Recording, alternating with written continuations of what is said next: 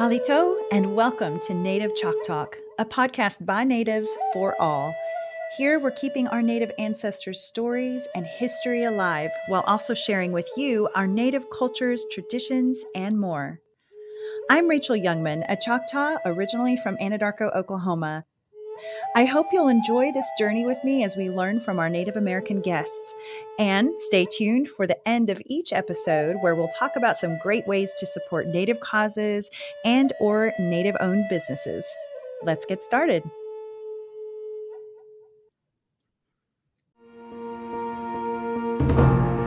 I am more than a maker. I'm more than an outdoorsman. More than a protector. Than a graduate. Than a princess. An athlete. A pastor. I'm more than a warrior. Chata ilifinachili.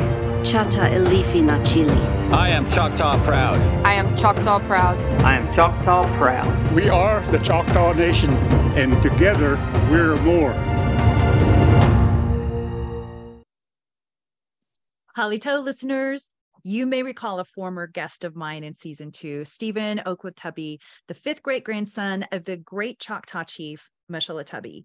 I twisted his arm to come back on the show today because we had to know how his goats, dogs, and chickens were doing. Okay, and of course to also cover some additional important topics that I think you listeners would be very interested to hear about.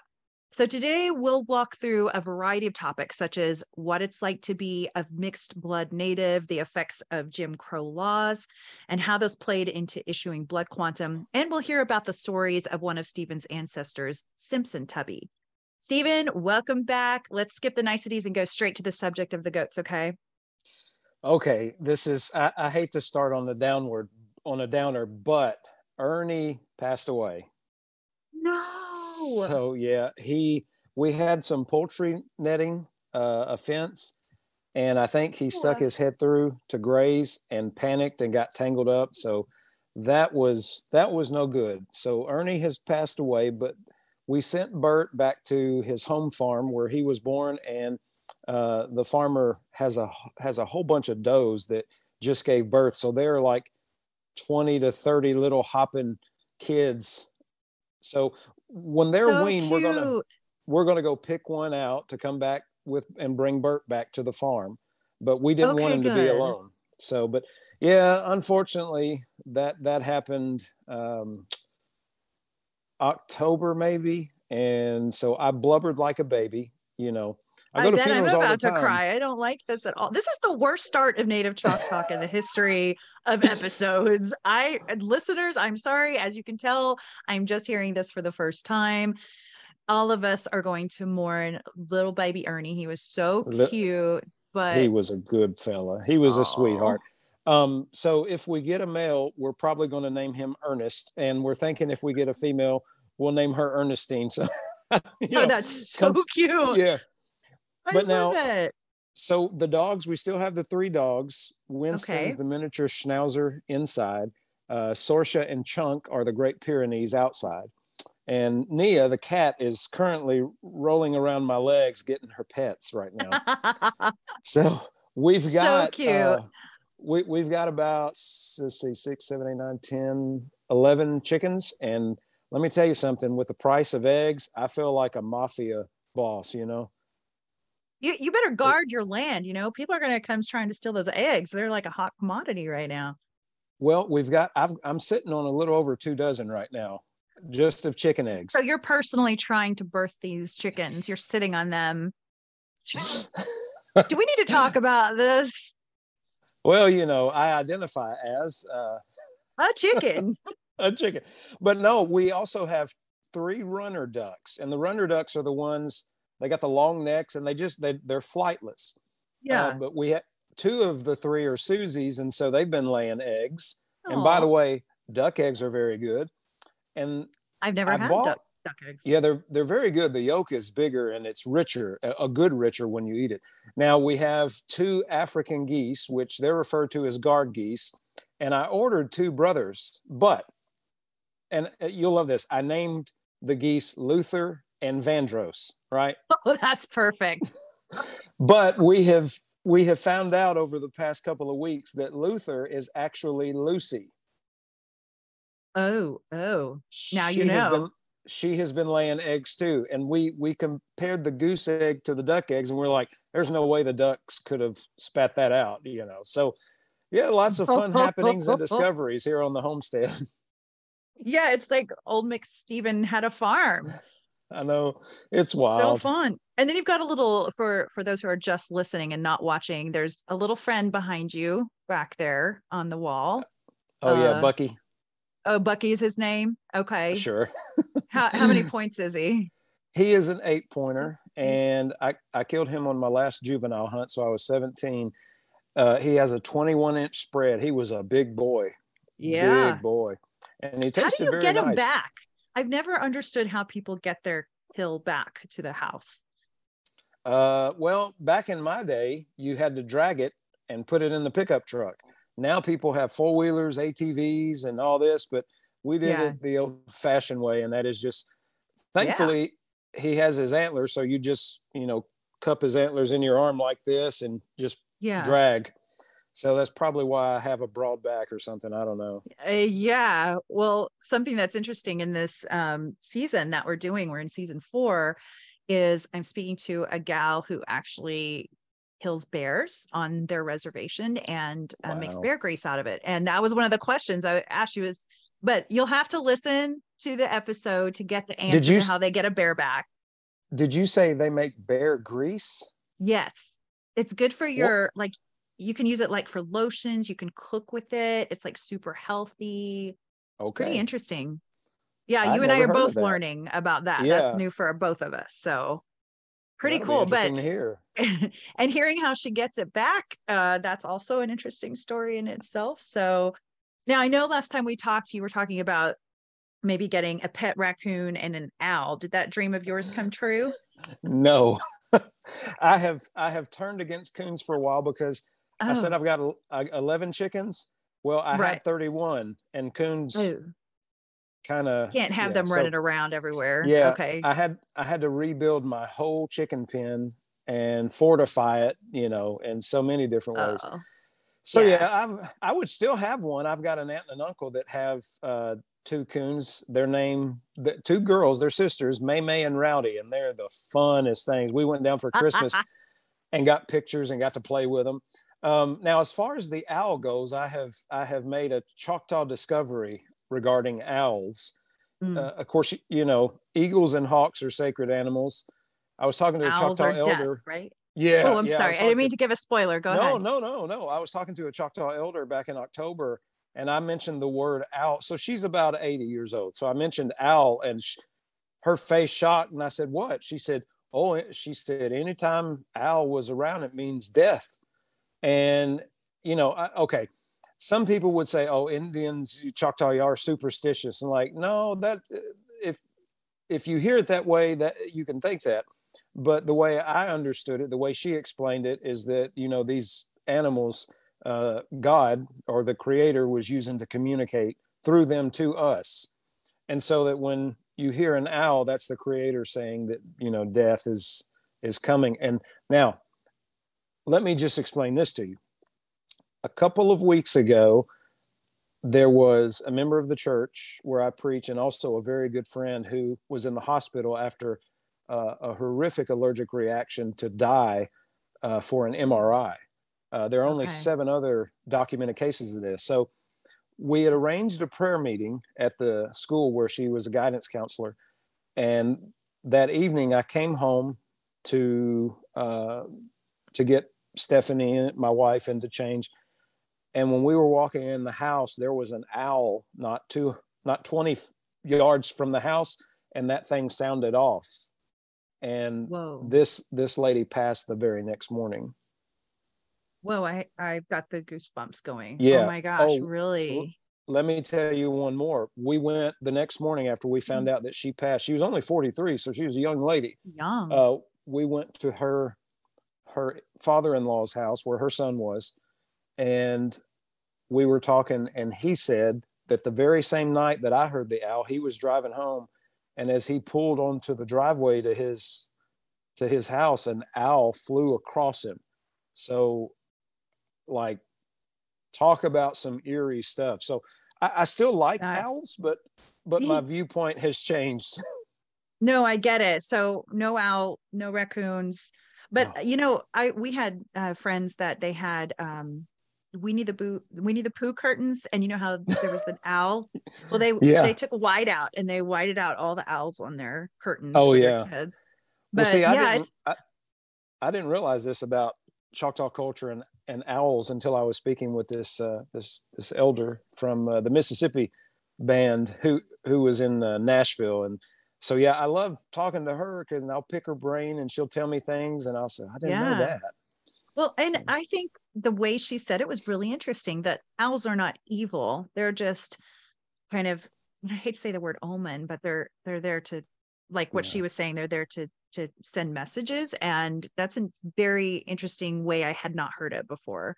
Yeah. So So her way of explaining it was, that the creator or God is delivering a message through these animals.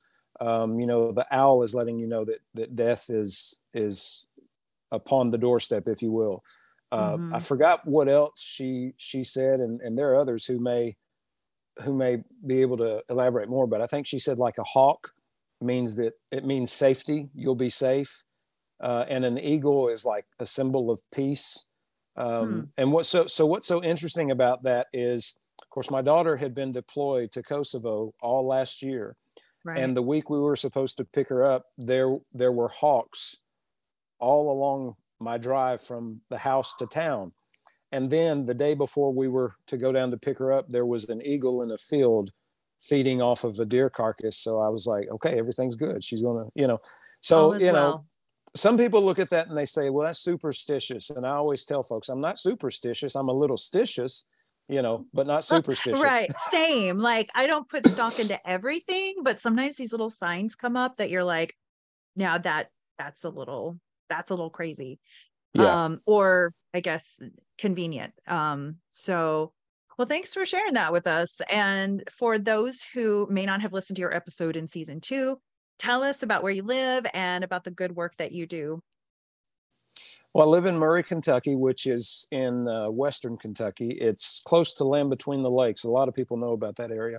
And I'm the preacher of the Glendale Road Church of Christ in Murray, Kentucky. We've got, I'd say, 800 members of the church. Right. But as with any church, about 500 to 600 of them show up on any given Sunday. Unless it's Easter, Easter and Christmas, Yeah, right? yeah. Now, Easter, I'll tell you what, the day that we probably have the most is Mother's Day. Oh, nice. I like that. Yeah, real nice. Yeah.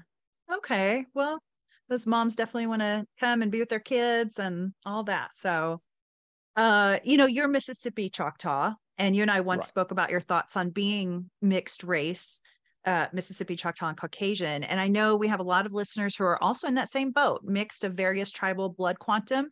And like many mixed races, sometimes there can be a push and pull to pick one heritage or the other, or there's pressure to embrace all the realms of your genetic makeup, like go all in. And that can even be its own pressure too. So I wanted to hear your thoughts on this subject. So my surname at birth is Hunter, which is Scottish, and my Scottish heritage is very easy to trace. I mean, there's a castle in Ayrshire, Scotland, the Hunterston Castle, and it was Ooh. deeded, I think, in the 13th century, and the original deed is still on the property encased. So it's real easy when you have a European heritage, because you can trace Yeah. it. Right. Whereas with Choctaw, it's oral tradition largely up until a point. So I'm proud of who I am, proud of where I've come from. You look to the past and you go, I'm here because of those who came before me. And a friend of mine asked me a question recently. She said, so now some people may think this is offensive, but me and my friends, we speak in insults and roasts and sarcasm to one another. But she asked me, she said, how did you go from kilts to headdresses? And I said, I don't have a headdress, but I said, I learned something. Of course, growing up, I always knew I was Choctaw, right? You look at my dad, very dark complected, my mother, very white, You look Yep. at my dad's mother, Pogany, she very dark complected. Very dark. And yeah. I would go to the res with her when I was a kid during summers and, Mhm. hear her and, some of our relatives speak Choctaw. I had no clue what they were saying. You Yeah. know, I knew a few words, like a greeting or something like that. And thank you, Right. So, I knew it, but it's just like, yeah, it is what I am.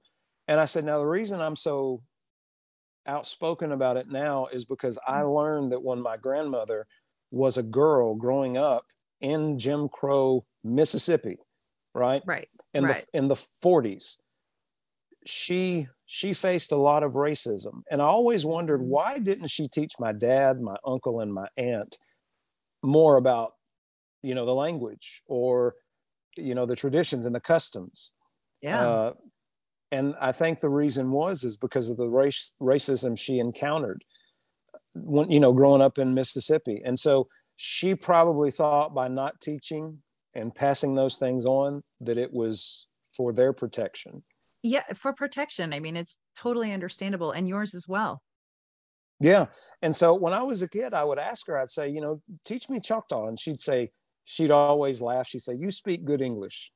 You know, she said, you don't, she would teach me words, but she's like, you speak good English. You don't need to know Choctaw. So, Yeah, but it sounds a little bit honorary too. yeah, well, so, and here's the thing. So my people are from Pearl River, Mississippi. There are several communities on the reservation. You have Pearl River, Bogchito, Konahata, various others, Boghoma and Tucker, and I'm leaving someone out, I know. But now Mhm. I know a Choctaw elder. She lives in Middle Tennessee. She's probably around 80, somewhere in that age range. And I was Yeah. talking to her recently, and she's from Bogchito, Mm. and during that time, Bogchito was, out of all the communities of the reservation, Bogchito was the most cautious around white people. And Interesting. she told me some stories growing up, of her growing up, because I asked her, I said, what was it like when you were growing up? And she said that, she and her family were always afraid that white people would come and take her and her Oh, siblings from her parents. oh my And gosh. and she said at one point, a government officer came to her home and told her parents, you have to put your children in school. If you don't, we're going to take them. And so they found a family that lived close to a school. She and her sister stayed with that family during the week. They would walk about 2 miles to and from school to those folks' houses, and then they would go home to stay with their mom and dad on the weekend. Really? Yeah, and she said she didn't know English. She Right. didn't know English, but when she gets to this school, she's being punished for speaking Choctaw when she doesn't know what English is. Oh, Yeah, so right. she's having to learn a language, and she's also having to not use her own language. And so she was telling me that, and because I asked my aunt, I was like, do you know much about, Pogani's upbringing? And she told me, she says she never talked about her childhood. She just And never did. isn't that so common with, I feel like our generation really faced that with especially our great grandparents, some Yeah. grandparents. And it's really sad because we're missing information and we're missing parts of our culture and traditions, but we all totally understand why. We get it because they were afraid of the ramifications, even when things were okay and things were, well, somewhat okay and better for our people, it still was a little daunting. So, and I It think was. I feel like there's this pressure to, for some to be more native by diving in 100% to live your culture and traditions, or the opposite, stop embracing that side of your heritage because you're not full blood, as if you can only practice or understand or learn about your culture if you're full blood. And you and I both know this subject can get a little nasty at times too, like Native American groups on social media.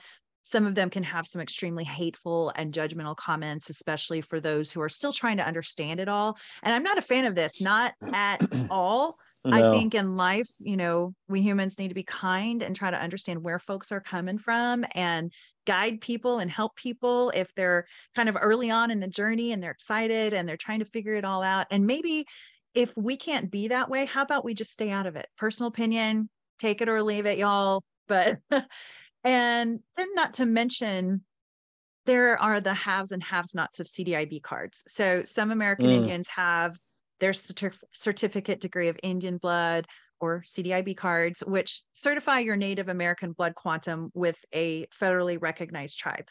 So for those who may be unfamiliar, there are still tribes today who are not federally recognized. And some of them have had their sovereignty stripped by the government, and then some were never recognized. So I know that may be hard to grasp considering American Indians were the first here in these lands. It's a bit of a slap in the face that the government won't even acknowledge many of those tribes. And okay, but for the tribes that are federally recognized, some American Indians may be full or partial blood from that tribe, but their ancestors were never registered many years back when the rolls were opened for them to do so. In fact, some were tricked into not registering. I had one side of my family that was tricked like that. They were told to go to Texas and the land that they would have gotten was stolen. Then my other side did the full registration on the Dawes rolls. So, I'm an example too of what many people have gone through with that not registering thing. So, or there's some ancestors that may have registered, but maybe the person today doesn't even know that they did. So those individuals today are unaware that they can be a member of the tribe. So as a result, in those cases, these people don't have their degree of Indian blood certifications.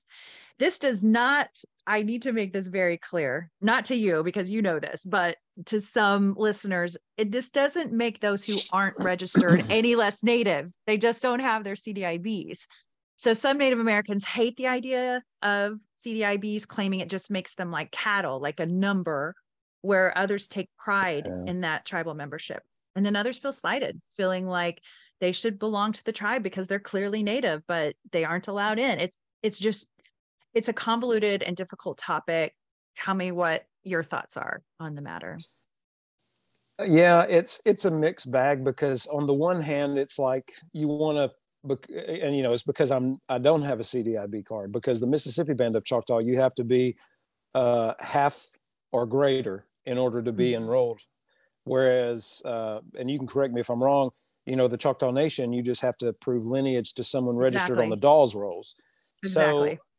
So because I'm from the Mississippi Band, I actually contacted the Choctaw Nation years ago. And because my great-great-grandfather, Simpson Tubby, he is on the Dawes rolls. Oh. And some of his siblings and children, some went to Oklahoma, some stayed in Mississippi. So there's a part that's like, I don't need the government validation, but there's another part of me that's like, I would like to be recognized as a part of my people, so it's a mixed bag, and you have these conflicting emotions about it. A guy that I know, I'm not sure. And I never ask someone, how much, right? Right. If someone says they're Choctaw or whatever, I never go how much, right? Because we never ask white people, how white are you, right? We don't ask so black. True. It's true. We don't ask black people, how black are you? Or Asians. It's only indigenous people that when you say, I'm Choctaw, what is that? It's a Native American tribe. Oh, how much are you? Yeah. Does it matter? Right. I've got a connection. And I've had people ask me, they say, are you going to do one of those DNA tests? I said, no. And they're like, well, why not? You may find out more. I'm like, I don't need to find out more. I know who my father is. I know who my grandmother is, and I've done the research. I know my people. So absolutely. And your father looked full blood. Yeah. And not that matters. It's just, it's kind of an interesting conundrum. So I had a question. So Tubby was Choctaw of Oklahoma, right? So Choctaw Nation of Oklahoma, where because of the Dawes rolls, but you're basically concreted in as Mississippi Choctaw, though. That's why you can't flip over to Oklahoma. Right. When I spoke to someone at the Choctaw Nation, they said that because my father has a CDIB card identifying him with the Mississippi Band, that would be my immediate lineage. And so that's why. Oh, I'm sorry. Go ahead. No, you're fine. I was going to say, they said that's why they couldn't enroll me with the Choctaw Nation. That makes total sense. Yeah. Yeah. Okay. I got you. But now and see, here's, go ahead. I'm sorry. no, you go. Okay. So I met with my family in December before Christmas. One of my cousins flew in from New Mexico, he and his wife and their children. And I'd never met his wife and children because he's been moved away for 6-7 years or so. So we're sitting at the table, and this is my Choctaw cousin over here. Yeah. And he asked me, he said, Stephen, judging between me and, he pointed to his wife, he said, which of us do you think is a legitimate Choctaw? And I said, well, I know you're not on the tribal roll. And I looked over at her. I'm like, are you Choctaw? She was like, yeah. I was like, I said, you got to be Choctaw Nation because, she looked very white, but, Right. but she is. And Yeah. then she showed me a picture of her mother. And I saw that picture of her mother, I'm like, oh yeah, she's Choctaw. So it's funny how when you're not full blood, it's almost like the genetics fight. And, Right. because my cousin Matt, he would pass as a white man, but now you look at his brother Brandon, who's the same blood quantum, you like, that dude's not white. He is Right, very, very right. dark, So Yeah. it's so true. It is. And there are some natives, and this is not to be stereotypical because not all natives are dark skinned, because there are some that are actually very fair complected. Yeah. Most people don't know that. Yeah. They think if you're native, you look just a certain way and that's it. Right. Well, and the question that I've gotten from people, and I think I don't think anyone's meant ill of it, but I've had people go, now, what are you? You know, and so I play with them. I'm like, well, what do you think I am? Right. And the top answers have been, of course, Mexican. That's what I would have thought too. Yeah. Yeah. Mexican. I've been asked if I were Filipino. And on a couple of occasions, I was asked if I was Japanese. Huh. Which, I mean, I think that happens with Native Americans sometimes anyway. Like my grandpa, he looked Asian to some degree. Of course, he had the really dark skin, black eyes and black hair. But yes, I think that happens. On the other hand, my cousin Ty, he and I are the same exact blood quantum, but he's got the really dark skin, black eyes, black hair.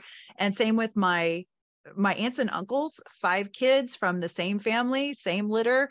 2 of them look very white. The rest of them look full blood. So it's really strange because they're like brother and sister, Well, so now, I think I was going to ask, isn't your daughter blonde? Yes, my daughter is blonde. She looks exactly like her dad. So between my sisters and I, all our firstborns are blonde haired with blue eyes.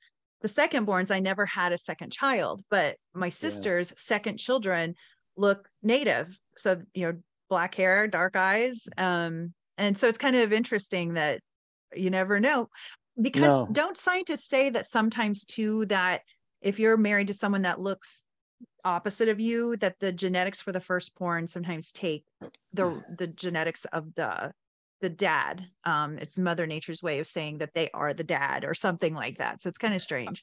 Yeah, I've heard something about that. And if you look at, pictures of my daughter and son, my daughter looks very much like me. My son has more features of my wife's family, because when my daughter was born, jet black hair, Mine too. Yeah. Which is weird. Yeah. Now my son turned out with blonde hair though. Bright blonde hair. And people would say, who has blonde hair and blue eyes in your family? Well, my wife's grandmother did, and my maternal grandmother did as well. And I think part of the whole goal with us talking about this, and for non-natives and natives to hear alike, is to be sensitive, because some people, there might be someone who's half of whatever tribe, but they feel judged because they can't find a place for themselves. They're not quite sure where they fit in. And so. Well, and if, at least in my case, because I'm not on the tribal roll with the Mississippi Band of Choctaw, and I do look like I'm not a white person or Caucasian, it's almost, and I've used this phrase, I said, I feel like I'm an Indian without a tribe, Yeah. And, right, wrong, or indifferent, I have relatives that I keep in touch with on social media, and, you know, it's a mix of emotions, because on the Yeah. one hand, you know what you are, but you also feel like you're not accepted because of the Hmm. blood quantum issue, you know, Right. and then on the other, you can be dismissed. So like when you're talking to people, and I tell people I'm Choctaw, and of course there's oh, well, how much, and then almost kind of dismissively, oh yeah, well, I'm part whatever. And Mm-hmm. like there was one time, this lady was walking up to a group that I was talking to a couple people in, and she walked up, and one of the ladies said, "Oh, this is our preacher, Stephen. I want you to meet thus and such. Stephen is Choctaw." And the lady Hmm. said, "Oh, okay. Well, uh, we're Cherokee." And I'm like, "Oh, really?" She said, "Yeah, our great grandmother was a Cherokee princess." Oh, they're wrong. They're wrong. Ugh. That's the other side of the story. Yeah, and well, anyway, so Yeah, we could go into that rabbit hole for sure. And yeah, there and were and no native princesses, by the way, just for those who are well, listening. and what I have uncovered in researching is that when white men were marrying Cherokee women, there's a lot of racism, and so there Hmm. was a phrase. I was told there's a phrase in Cherokee that could be translated as Cherokee princess, but it was a term of endearment. Like I would say, Mm. my wife is my darling, right? Right. Well, and so the white men would say of their wives, "Oh, she's Cherokee princess." Well, if you're from of European descent, when you think of princess, you think of royalty, royal family. You go, "Oh, the Cherokee has royal blood, royal family." It's so Right. you can make Right. those connections. But really, Sure. it was more a term of endearment to stave off the racism and give acceptance, because who's gonna reject someone that they think is royal? Right.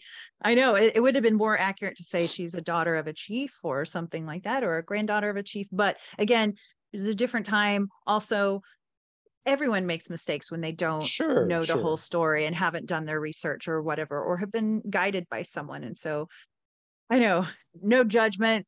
We're not looking for Yeah, judgment. We're not passenger no, judgment, no. but It's just always, when people go, "Oh, I'm part this," you know, I, I don't mind. That's great. But you know, you being part whatever your tribe is, and me being Choctaw may be two totally different things. You yeah, may know, like you may know it because you heard your grandparents talk about it when you were a kid. You never yeah, really knew, you just know I'm part this. Whereas, in my place, I've got a father and a deceased grandmother, and I've heard the language. I heard it grow. I was the eldest grandchild, so I heard them speak, and I've seen our relatives on the res, and so that right. it's not to diminish what anyone else is, but it is to say, just because you're something, it doesn't mean that it's the same of what I am, because I've Right. got more of a connection to it, whereas most people, they know they're some native, but they have no connection whatsoever, and I really think that's what's sad. And I think that's where some of the frustrations come in those Native American, say, social media groups and stuff, is someone Yeah. pops on and says something that makes it seem like I'm just looking to get something from the tribe, so I'm trying to become a member, or Yeah. I'm just looking for, I don't know, to feel like I'm part of something, but I have no interest at all in learning about my culture, my traditions, my ancestry, all of that stuff. And I think that that's where some people get frustrated. So, Yeah, because I've been on those groups, and someone will go, "Hey, I know I'm part Choctaw. How do I sign up to get the free uh, money?" the And money tree, the Choctaw money tree, where is this yeah, tree? well, that's what I want to know. And I've given a couple of presentations about our people, and I always start out when there's a Q&A, I'll say, contrary to what you believe or whatever's been said, we don't get free money. Right. Yeah. There are some benefits we get as being tribal members if we are, but as far as, the free money, that's, I don't know who invented that, but that's a myth.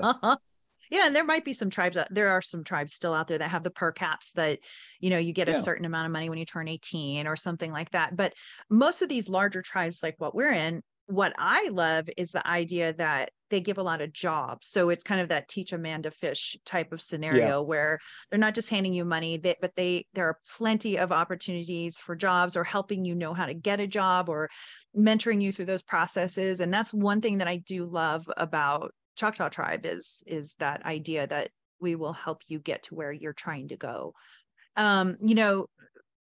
Because our ancestors were denied their culture for so long, I think that's why people like you and I are trying to grab onto our culture even more, to honor them and to make sure it doesn't disappear.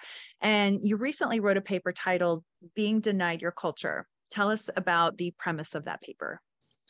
Well, when I was a kid, I remember, the little forms you'd fill out like at school or at the doctor's office or anything like that. There are forms that say, okay, your name, your address, your sex, and your race. And so I would go, I know I'm Native American, so I should check that. Mm-hmm. And I was always told, no, you're white. You need to check that you're Caucasian or white. And so I was like, so it put the mind or the idea in my mind. It's like, oh, I am this, but I'm really not. Right. And I didn't realize how growing up, how those sorts of things, it really condition your mind to just ignore who you are. Because I am more Caucasian than I am Choctaw, but I've got a considerable amount of Choctaw in me as well, but it was always the thing of, well, no, you're more of this, so this is what you are. And so it's almost like a suppression of a part of you. Yeah. Oh, I get what you're saying. And we don't want to carry on that suppression that our ancestors had to deal with. And you talked in the paper, which I thought was interesting, about how when you were younger and you'd go to these powwows or you'd go hang out on the reservation, that you would see people in their traditional garb, or you would see them acting in a way that seemed more European. And you wrote that the Choctaw were among the 5 civilized tribes amenable to the Europeans they encountered. After all, they had grown accustomed to them as far back as the 16th century, when Hernando de Soto and the Spanish came to the United States. Chief Tuscaloosa, named after Tuscaloosa, Alabama, led a war against Soto. The French later came, then the British, and finally the new republic after the Revolutionary War. Our ancestors were used to playing nice with foreigners, partly because of our hospitable spirit and because we made trade agreements with them. Some would call it assimilation, but I would prefer adaptation. Whenever we see someone doing something more efficiently, we learn from them.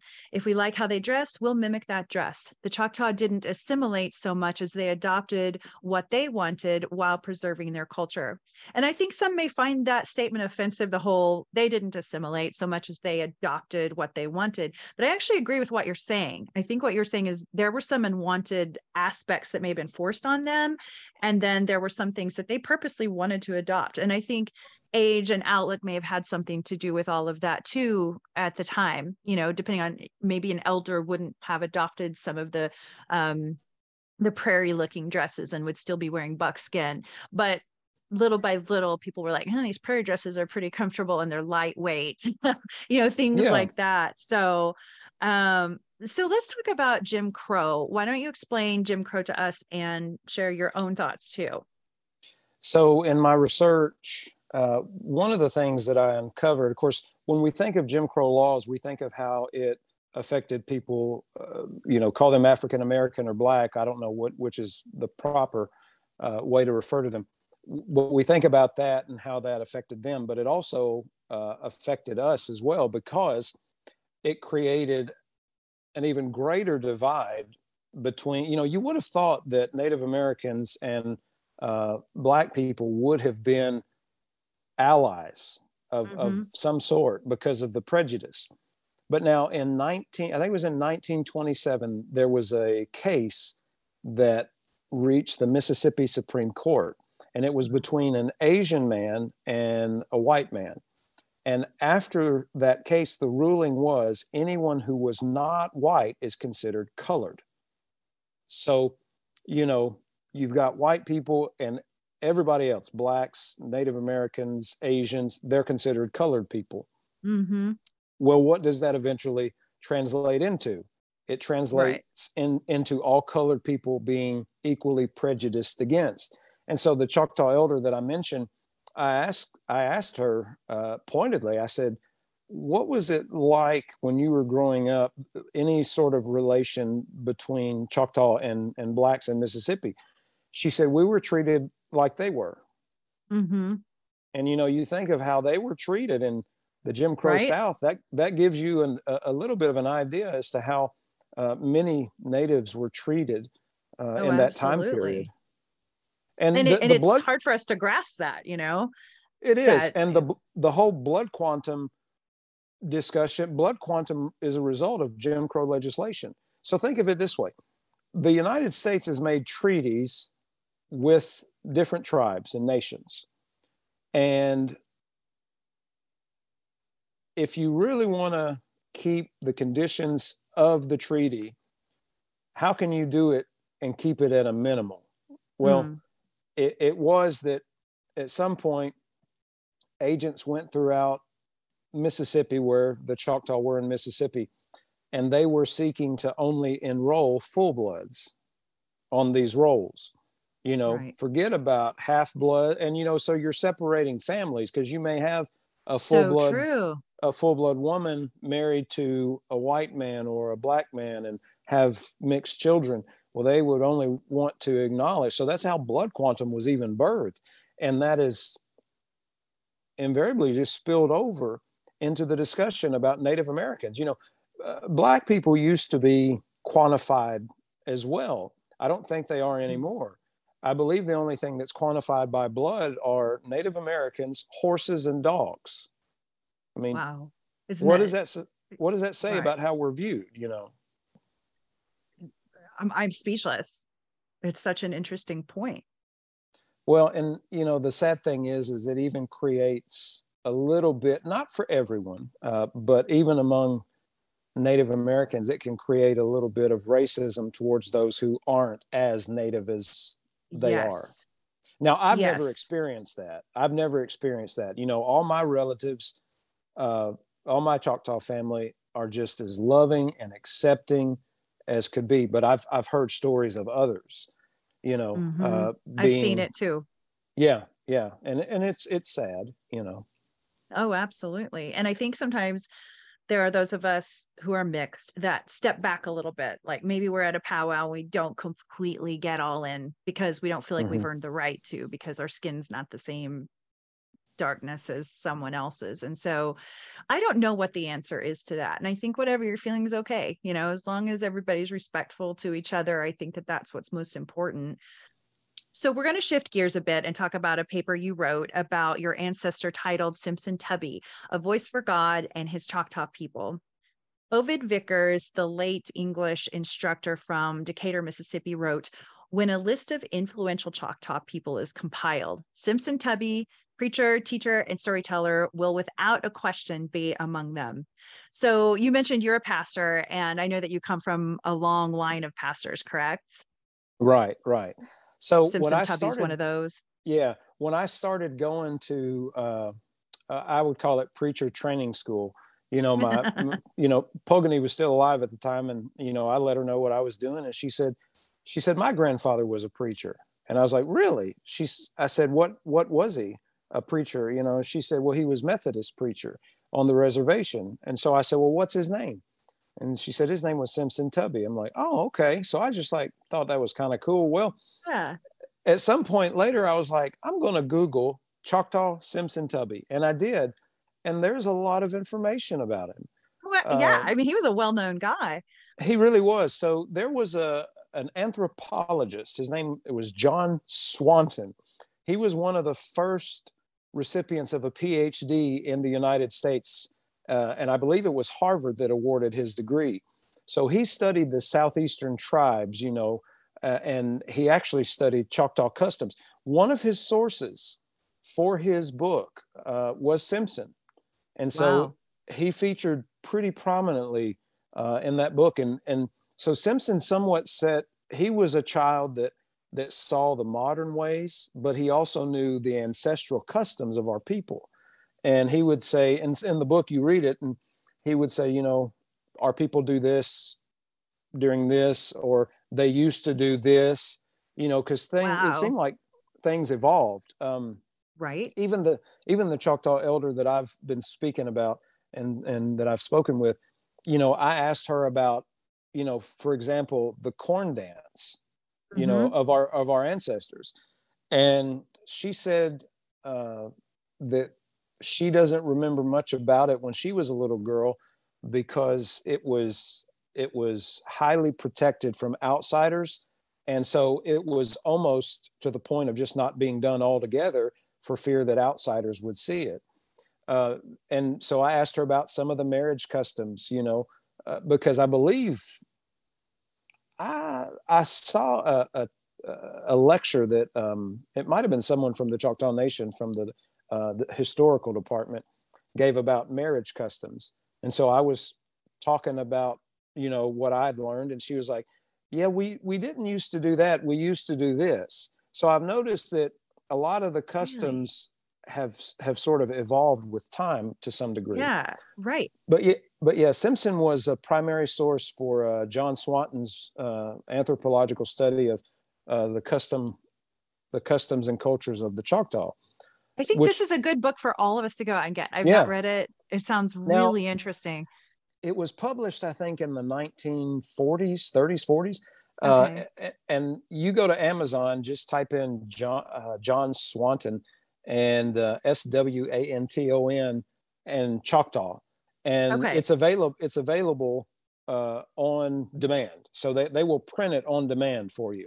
But if you read any book about the Choctaw people, one that's more academic, those kinds of books that are historical and maybe even academic, I guarantee you every one of them cite this work in it. I've noticed that in the books that I've read and studied. So yeah, Simpson was a source for that.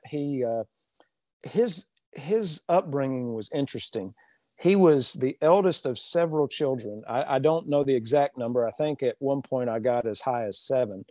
Okay. But being the eldest, he was given to whiskey, or as he referred to it, wiki. W-H. Really? Wiki.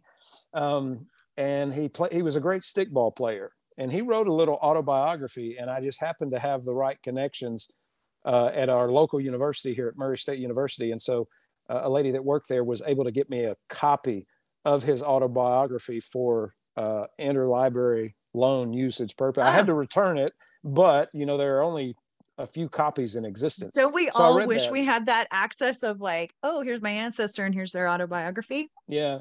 That's amazing. It's very small. It's not very long, but it's essentially him talking about his conversion.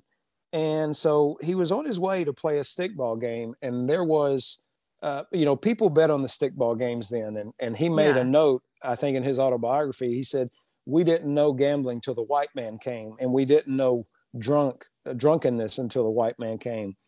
But anyway, he goes on, and he was already plied with wiki, and he was going to the stickball game to play. And he was such a great player. People bet on his team because of how well he played. And a mailman encountered him en route, and he tells him, he says, he tells him about God and Jesus, and he pleads with him just to leave his ways. And so Simpson, probably a teenager at this point, he becomes very insolent, cursing the guy. And he said, I'll make you a deal. He said, if you won't go to the stickball game, I'll give you a ride on my carriage. And this was the mailman, right? This was the mailman, yeah. So he was on That's his so little carriage interesting. making deliveries. So Simpson had never ridden a carriage. And so he was like, okay. So he gets up in the carriage, and the mailman takes him to his house, and he eats dinner with them. And then the mailman and his family invite him into the next room for prayer. And he wrote something to the effect of, after they prayed, like his knees gave way. Just, it was a religious experience of sorts. His knees gave way, and he just went down to the ground, and he was so conflicted because of how he felt in that moment, but also how this man was regarding him even after he had basically just cursed him out. Wow. So the long of the short was that he remembers that mailman's children, they were putting them to bed. And he remembers how innocent their faces were during that prayer. And so he wrote that he would trust in the children. He would trust in their innocence and purity. And Yeah, so go ahead. sorry, I was just going to say there was a portion of that I wrote down because I thought it was interesting. To quote what he had said, the children followed me from the room. Oh, I was sad and lonely. I wanted someone to love me, and I wanted so much one in whom to place my trust. I think that the faces of the children, reflecting as they do innocence and purity, look very much like the face of God. I had no God in whom to trust, and when I looked into the faces of those innocents, I must have caught a glimpse of Jesus, for when I laid my tired body down to rest that night, I was content, for I thought, I will trust in the babies tonight. I will trust in the babies tonight. Oh my gosh, that's so sweet and sad because, you wrote that Simpson may have felt unloved because of how Choctaw children were raised or something like that. Yeah. So in Swanton's book, he wrote about a little bit about their upbringing, and essentially, at least at that time, Choctaw parents were very hands off. It was kind of like, you almost in a sense raise yourself, but you're supposed to have guidance from parents. Let me say this, and this is just speaking from my family. My cousin and I told that story about, we were at Christmas and talking. I had another cousin there. So each of the three of siblings, my father, my uncle, and my aunt, there was a child from each there. And we all agreed on one thing, and that is that our parents were, though our Choctaw parents were pretty much non-existent in our lives.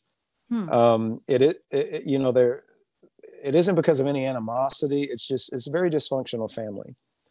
And I've heard from my aunt and my father just how hands off their mother was. And then I learned from one of my aunts that my grandmother, Pogani, she was raised by two of her aunts, because her father was in prison for murdering a guy, and her mother had married someone else and was living someplace else other than down there. So there seems to be a stream of dysfunction in my family, and I don't know if that's something that has come down as a result of this, because I know Simpson, he married Minnie, and they had, I think, 9 children. My great grandfather Uffel, I remember him from when I was a kid. He only died in 99. He was 80 at the time, so I grew up with him. He would come and visit for periods of time, but he never would speak English. He refused. He knew how to speak English, but he refused to speak English. He would only speak Choctaw. But Uffel was the youngest, next to youngest of 9 children, and so I wonder. And he was brought up by a Methodist preacher. And when you look at the turn his life took, and how hands off he was and absent, I just wonder, these generational things that tend to stick around. And I wondered if maybe Simpson might not have dealt with that a little bit. And maybe the first time he actually felt loved, as he said in his own words, was when he encountered that mailman and his family. That's so interesting. And the words that he said were so heart-wrenching. You could just tell like he was a lonely Yeah. person who was fighting some demons, and he comes into this household and is loved.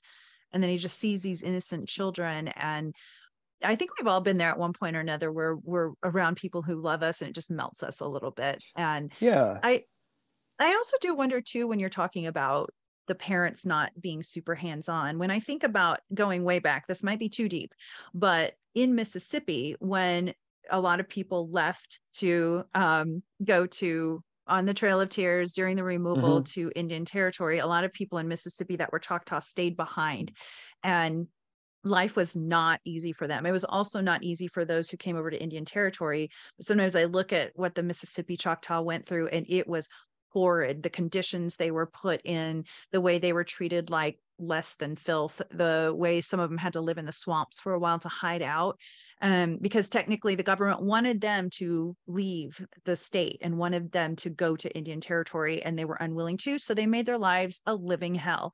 So I just wonder if some of that trauma passed down and was just, who knows, again, it's just a theory. But Yeah, and now there are some families that were better than others.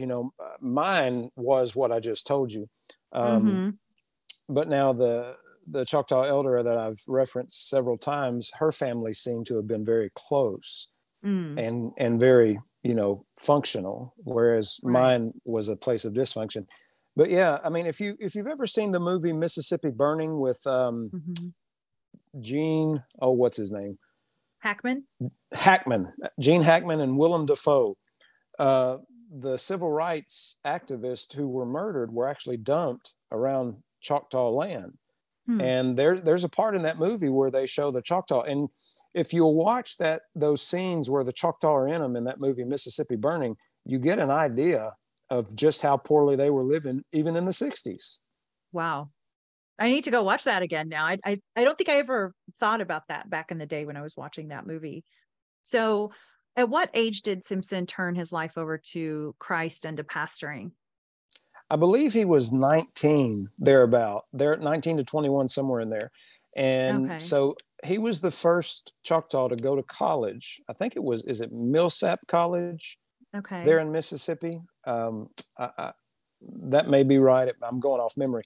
But he went to college, and then he had a mentor, and that mentor eventually recommended him to their conference to be the preacher to the Choctaw. And of course, he was welcomed in, and he lived and preached among them his whole life.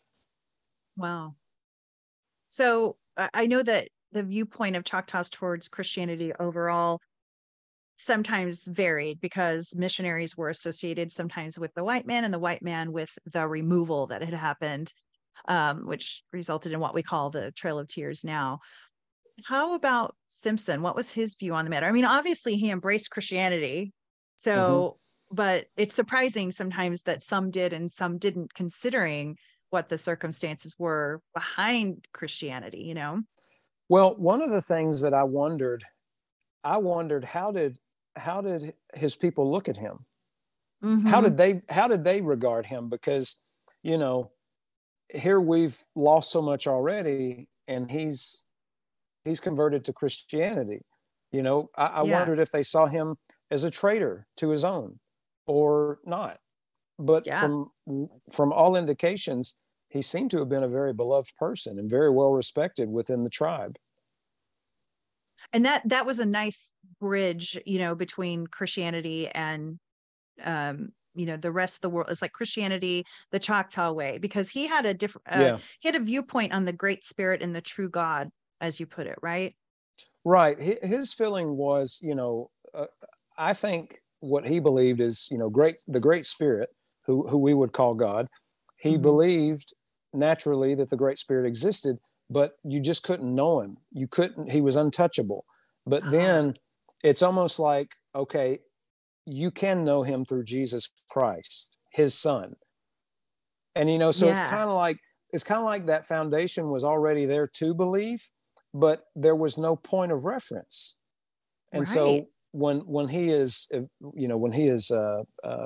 evangelized, he bridges that gap. And he is faithful till the day he dies as being a preacher and an educator and a voice, for not only for God to his people, but, for his people, because he's had opportunities to address Congress when he was alive.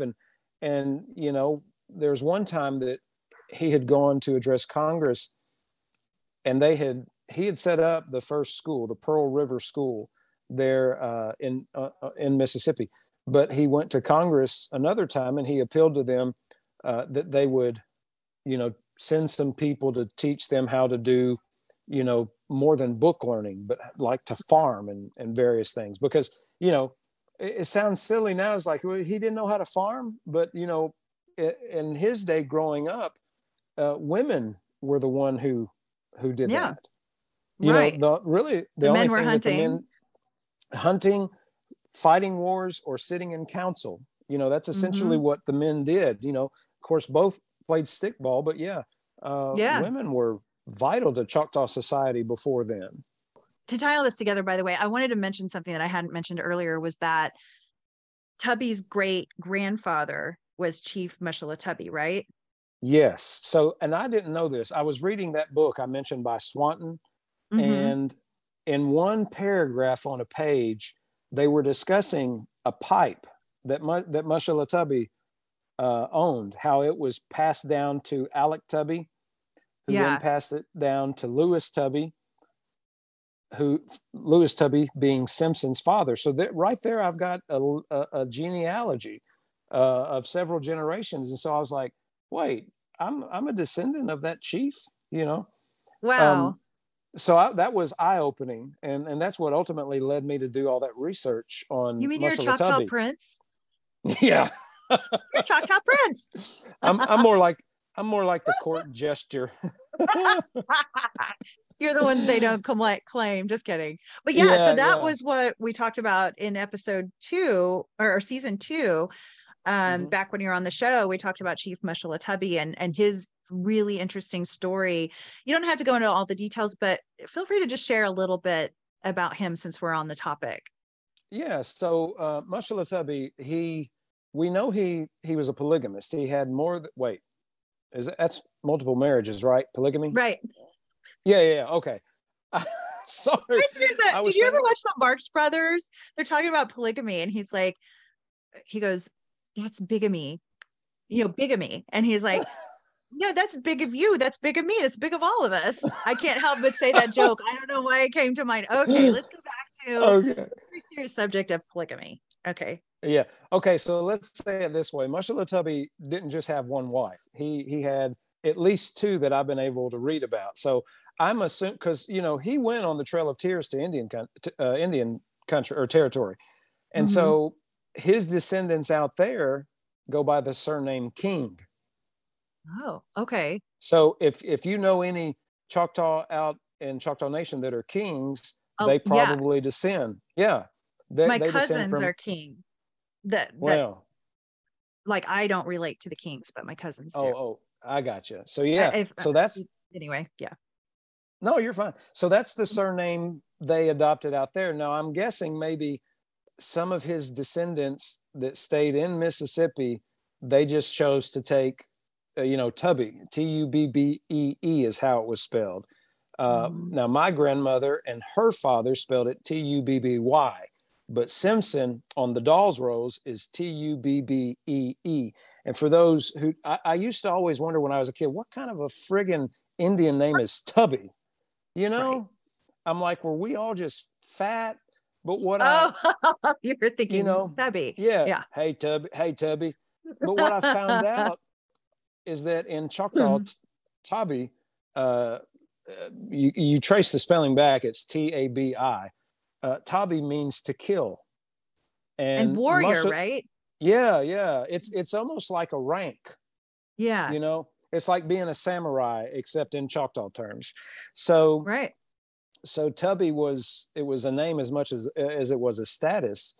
So Oklatubbee, I believe his name is translated as determined to kill. And he received that name when he was a war chief leading raids against the Osage. Oh, wow. Yeah. So when it's either his father or his uncle Oklatubbee, who was a chief alongside Apunkshnubi and Pushmataha. When Oklatubbee dies, Mushalahtubby takes his place as one of the three principal chiefs in the Choctaw Nation before Indian removal. And, he, let's see, I can't remember how many clans, but he was of the Oglafalaya clan, which means long people. And I think it was because he was 6 foot tall. So that's why long people, Wow. And so he was chief of that district and,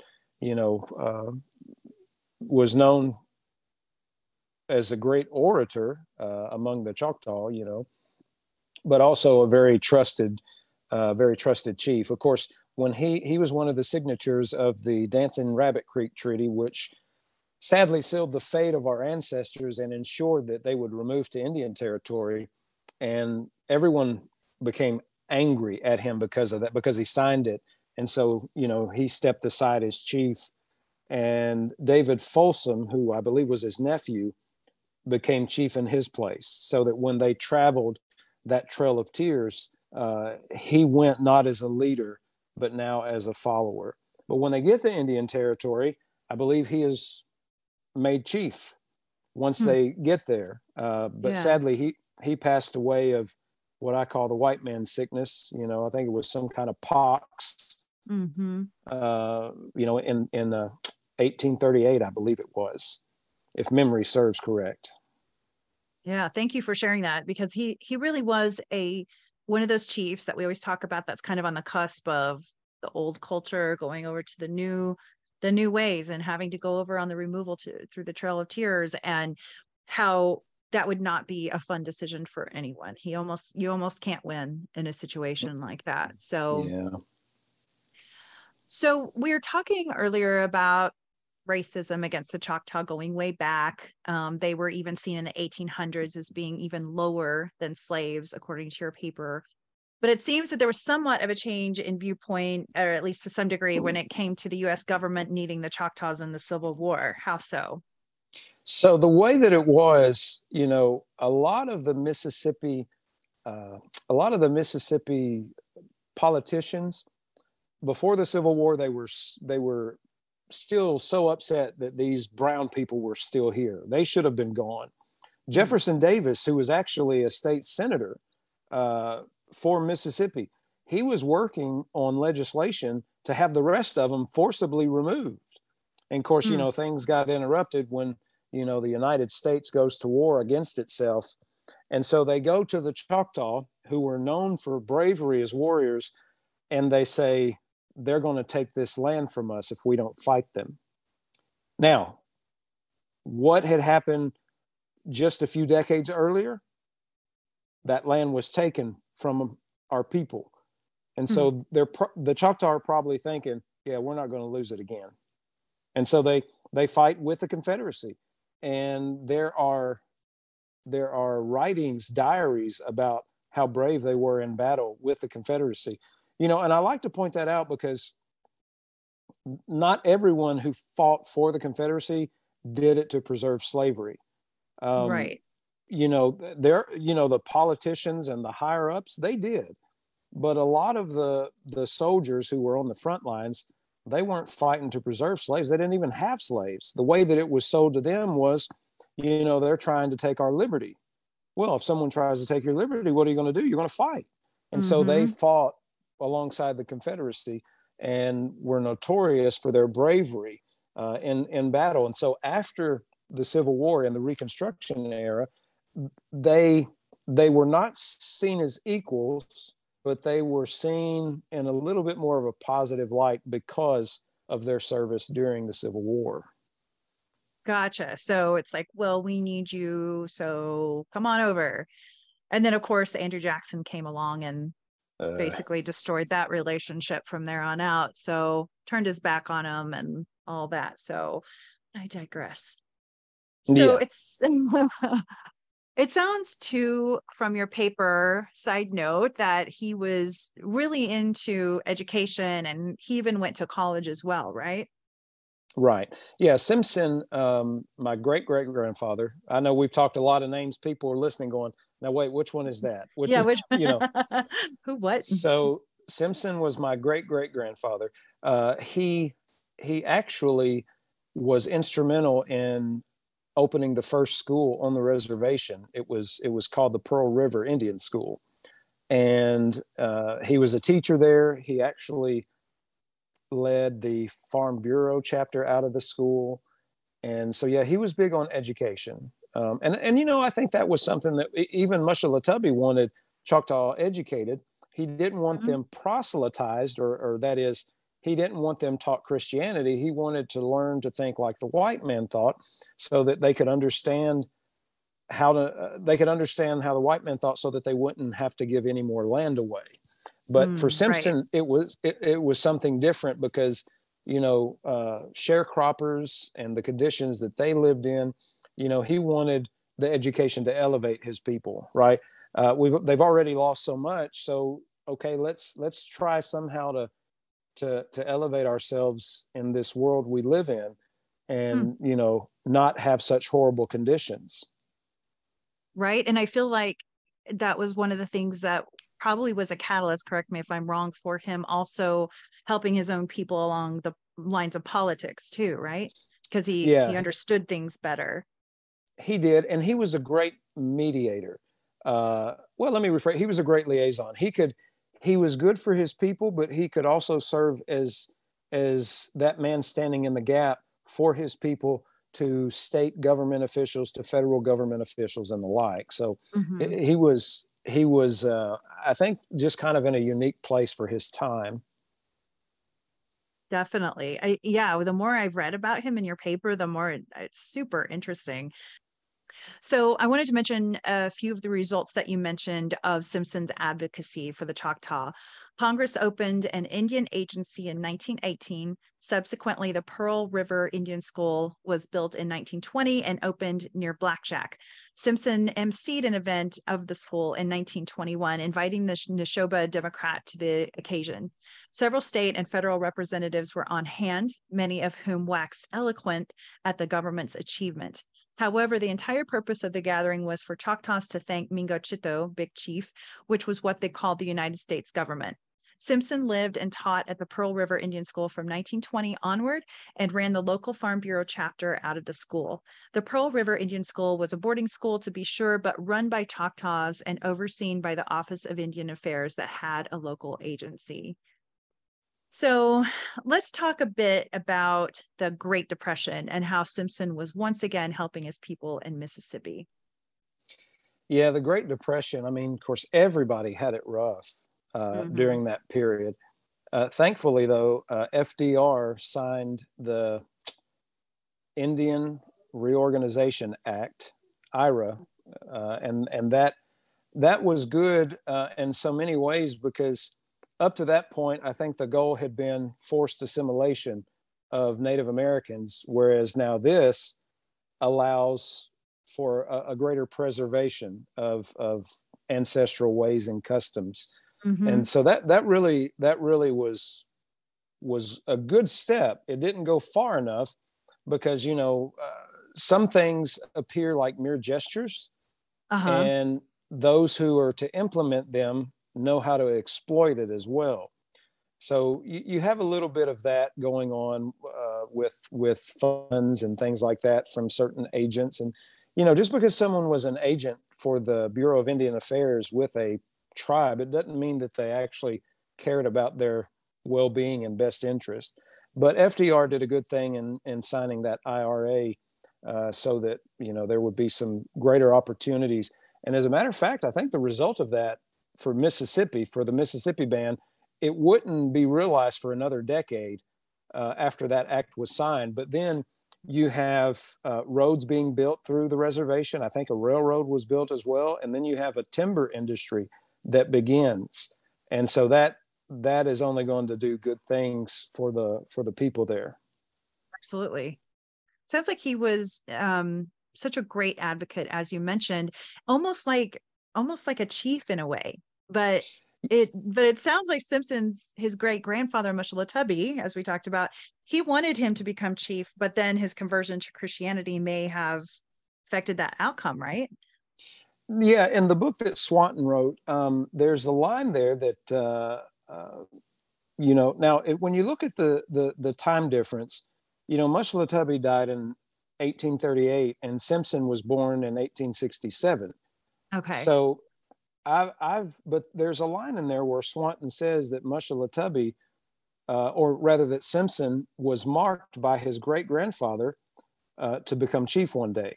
Well, by the time Oklatubbee died, he never envisioned, Simpson being born. So I wonder how that worked out. But yeah, Simpson, given that narrative, and maybe they got the relation wrong. Maybe it was an uncle or something. But yeah, Simpson was supposed to become a chief, but it says in Swanton's book that when he converted to the white man's religion, that kind of put the kibosh on that idea. Wow, interesting. But he really did kind of like a servant leadership type of attitude. He was a teacher, a pastor, all of these things. And he really led in a way that was very humble, and he didn't need to be chief to do all of that. Yeah.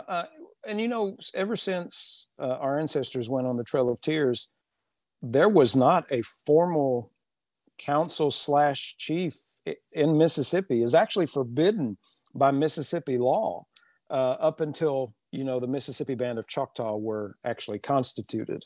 Right. Crazy, huh? Yeah. So Simpson Tubby, he died in 1943. And that timing was ironic, right? Yeah, it was. So my grandmother was born in 41 and Simpson dies in 43. And I believe it's in 45 that the Mississippi Band of Choctaw is given federal recognition. Wow. So close. Yeah. I know, but surely, so close. A lot of those things, though, he did really contributed to some of that, I would think. He kept them in the forefront. He was going to Congress. He was doing all those things. He was. And there were others who would later come and build upon that. If you talk to any Mississippi Choctaw and ask them if they know who Philip Martin is, he was a chief for a long time over the Mississippi Band. And he did a lot of good for the Mississippi Band of Choctaw. He brought in industry. He created jobs. He did so much good. But he and Emmett York did a lot of advocating for Mississippi Choctaw during the Civil Rights era. So, Simpson is one contributor in a history. And I think his life really gives me a great lesson. The lesson is you don't have to have a position or a title to do good. Right. Wherever you are and whatever gifts you have, use that to help people. I love that. Well said. That's a great wrap up for today too. Our time has really been interesting today.